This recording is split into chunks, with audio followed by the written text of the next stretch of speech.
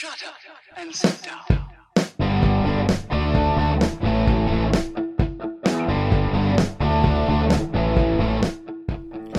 Welcome to Being on Stage, the only podcast that gives you motivation, inspiration, and confidence to be better on stage. No matter how you entertain, sing, dance, band, comedian, public speaking, MC, drag, burlesque, performance art, or street performer, this is the show for you. Hey rock stars, Reggie Dawson, your host of the Being on Stage podcast. Thank you so much for tuning in. Welcome back. Sometimes we've got to do things as performers that we don't necessarily want to do, but we have to do. Oftentimes we receive judgment from making those difficult choices. So two things we're going to cover is one, to not be afraid to make those decisions, to do the things that you really don't want to do. Stop putting pressure on yourself to, I have to do it this way. You can't put pressure on yourself. As an artist, as a performer, you can't have the pressure on yourself that it has to be done a certain way or only your way. You have to be a little fluid. You have to be a little flexible. Second thing I want to cover is that judgment. How often are you judging another performer because of what they're doing with their talents? Maybe you don't approve of who they're performing with or who they're performing for or the audition that they took. Maybe you don't approve of a dancer being a backup dancer for a singer when they should be doing, Broadway ballet. Just because you don't approve of what they're doing doesn't mean that they're not making it, and doesn't mean that they're not making a way for themselves and happy. So those are the two things I want to cover, is doing what you have to do and then not judging others for doing what they have to do. Those are two very important topics. As performers, we're very judgy, and it comes from being overly sensitive, and all artists are pretty much overly sensitive. It's what helps create our art, is that emotion that fuels us is actually what fuels our art. Speaking of fuel, have you gotten your fuel? Have you gotten your Rockstar fuel? If not, you need to go to beingonstage.com and subscribe to the Rockstar Lounge.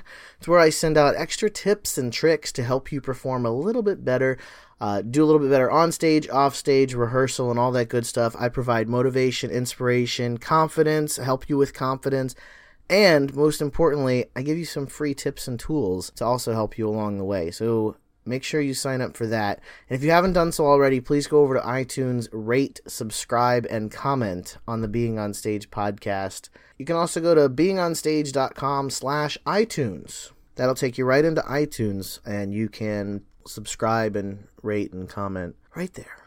Isn't that fantastic? I'm always trying to make it easy for you. Speaking of easy, performing's not easy. Living the life of a performer, it's not an easy task. Sometimes you've got to do things that you don't necessarily want to do, that maybe you're not sure if it's in line with your passion. But you also can't hold yourself back from doing that either, because remember, as an artist, we take in our surroundings, we take in our experiences, and then we create something to share with the world. For us as performers, that's the performance that creates the entertainment for the audience. Sometimes doing those things that you have to do just to get by, or just to stay in your field, those things that you have to do that you feel like, I really don't want to do this, but it's another step. Don't shy away from doing them. Like you said, it's another step. And sometimes doing the things that you have to do leads you to more things that you want to do and more things that you have to be passionate about. Have you ever had that happen, where you've taken an opportunity that you weren't sure about and it opened up a whole world of opportunity and knowledge and just new experiences that you never imagined having? I've had it happen. When I was performing at the local bar, they wanted all of the house entertainers to come together for a fundraiser benefit, and that meant performing for free, doing a certain theme that I really didn't like. I really did not like performing country and comedy at the same time, but they wanted a country comedy night. And one, I don't really like to put comedy into my shows, because normally I like it to mean something. It's me sharing an intimate part of myself that I have trouble communicating with other people. Like, I have trouble communicating my thoughts and my feelings about things, and I get really awkward in those intense political or social conversations about issues. So I put my views on issues and my stand, I put it into a performance.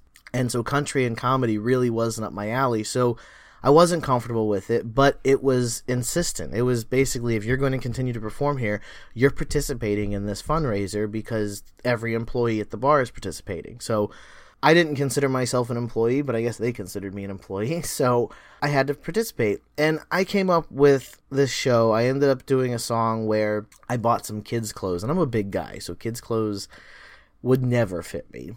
But I bought some kids' clothes, and I cut them up a little bit, and I ended up doing a show where it was like, I was like an adult child. I cut off some jeans just below my knees. I put on this little, like, Huckleberry Finn-looking hat. I wore a Tonka truck t-shirt that, like, because it was so small, it was a kid's, like, it cut off right at the middle of my rib cage, so I had my big belly sticking out underneath the shirt. And then I had a flannel shirt that I put on over it that also stopped mid-stomach, so again, big belly poking out. I was rolling around on some kid's toy, and I basically made it like fat kid funny. And some people don't find it funny, but luckily that night for the country comedy night, they found it hilarious, and it won over a lot of people. And I got so many people come up to me that night and told me that they had never seen me do anything like this. They didn't know that I was funny. And for me, like, I think I'm hilarious most of the times. Like, I love making jokes and hanging out and doing stupid stuff and laughing about it. So to hear that people didn't think I was funny was like, what?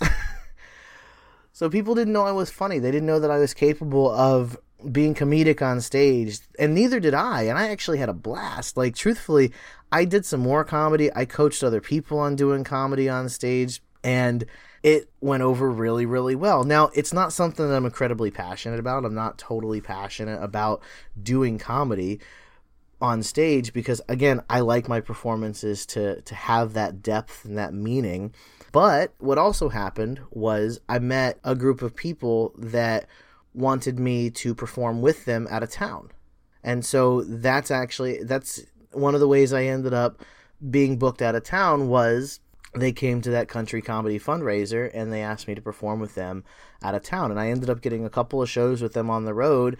Nothing was comedy, but because they happened to be there and they happened to see that side of me and that fact that, hey, this guy looks really fun. Like he makes fun of himself. You know, first of all, if you're capable of making fun of yourself, you're automatically somebody that people just want to be around.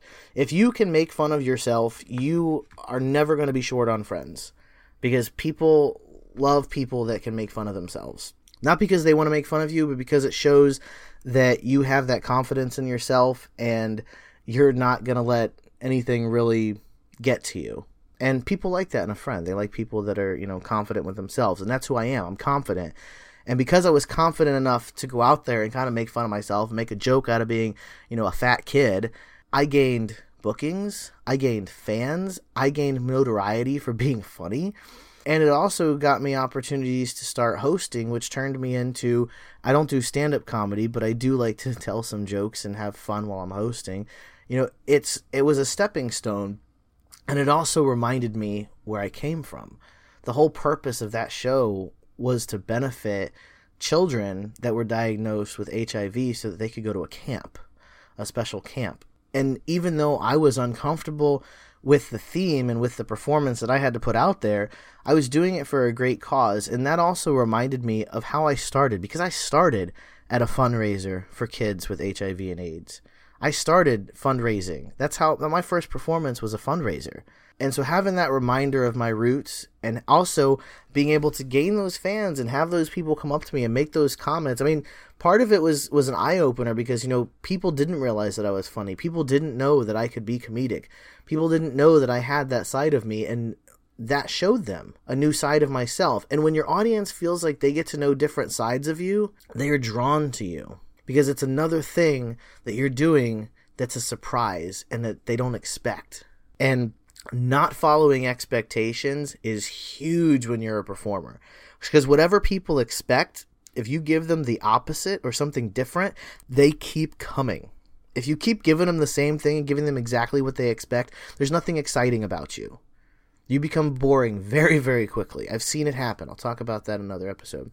So don't be afraid to do the things that you have to do, because it may get you to do the things you want to do. Now, I talked about being forced into a fundraiser.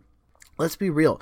There are performers out there that are literally starving artists, and they have to make decisions to put food in their mouths and to have a roof over the head. I know a guy. He got kicked out of his parents' house because he was gay.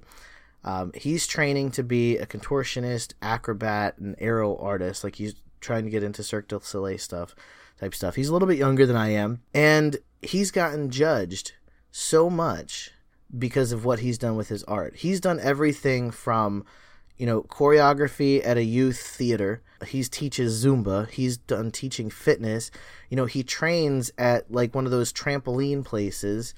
He's coached cheerleading. I mean, the things that he's done with his talents and with his gifts so that he can continue to stay in his field, number one, it's amazing the things that he's done. And the judgment that's received, because these artists, you got to think, people like him, people and performers that are, maybe they're taking jobs that don't necessarily line up with what they want to do. Maybe they're working in an industry that they don't want to be in. Maybe they're performing in a way that they didn't think that they would perform, or that you don't think that they should perform. Why the judgment? Because I got news for you. I'm sitting behind a desk 10 hours a day. He's living his dream 10 hours a day. Who do you want to be? Do you want to be the person that gets to perform every day, even if it's not exactly what you want to do? Or do you want to be the person that gave up a lot of opportunities because it wasn't what you wanted and ended up sitting behind a desk? I know what I would choose if I could go back. I would throw everything into my performing and screw the desk. I'll perform on top of a desk before I'd like to sit at a desk. But life doesn't work that way, So when you see a performer take, if you don't agree with the decision of another performer, of what they decide to do with their talents, let me give you a piece of advice. It's none of your business. Be supportive of your fellow performers, because I've said it before, I've said it again, and it's no secret. The performing arts, they're dying. And unless we do something, and unless we come together and encourage each other and support each other, we're going to die off. Because we're being taken over by technology. Visual arts is available at the click of a button. And we're fussing about how people are making money and surviving and living their dream, and how what they choose to do with their talents and their passions. Please, you're sitting behind a desk and you're judging somebody that took a job as a backup dancer when they should be dancing for ballet. You're judging somebody that is teaching Zumba and coaching cheerleaders while they train instead of, going out for Cirque du Soleil. You can't judge people because of what they choose to do with their talents. Because remember, doing things that you have to do to put food in your mouth and keep a roof over your head and to keep performing, it's going to lead you to opportunities to do what you want to do. It's going to lead you to opportunities to discover new passions and new avenues and new ways to entertain and perform. And that's the goal here. That's the goal with this podcast. Just because, a singer, a dancer, an aerial artist, a clown, a mime, a sword swallower, a belly dancer, and a Chinese puppet master can all come together and learn something from each other and create an amazing show. People like new stuff. We have to keep creating new stuff, and the only way we're going to do that is to support and lean on each other and keep encouraging each other and learn from each other. Take one thing from every performer that you know and every performer that you look up to, no matter what they do. Take one thing that they do, emulate it, and I guarantee you'll be leaps and bounds ahead of where you are right now. Stop judging people because of what they're doing, and start judging yourself because of what you're not doing. Keep on shining.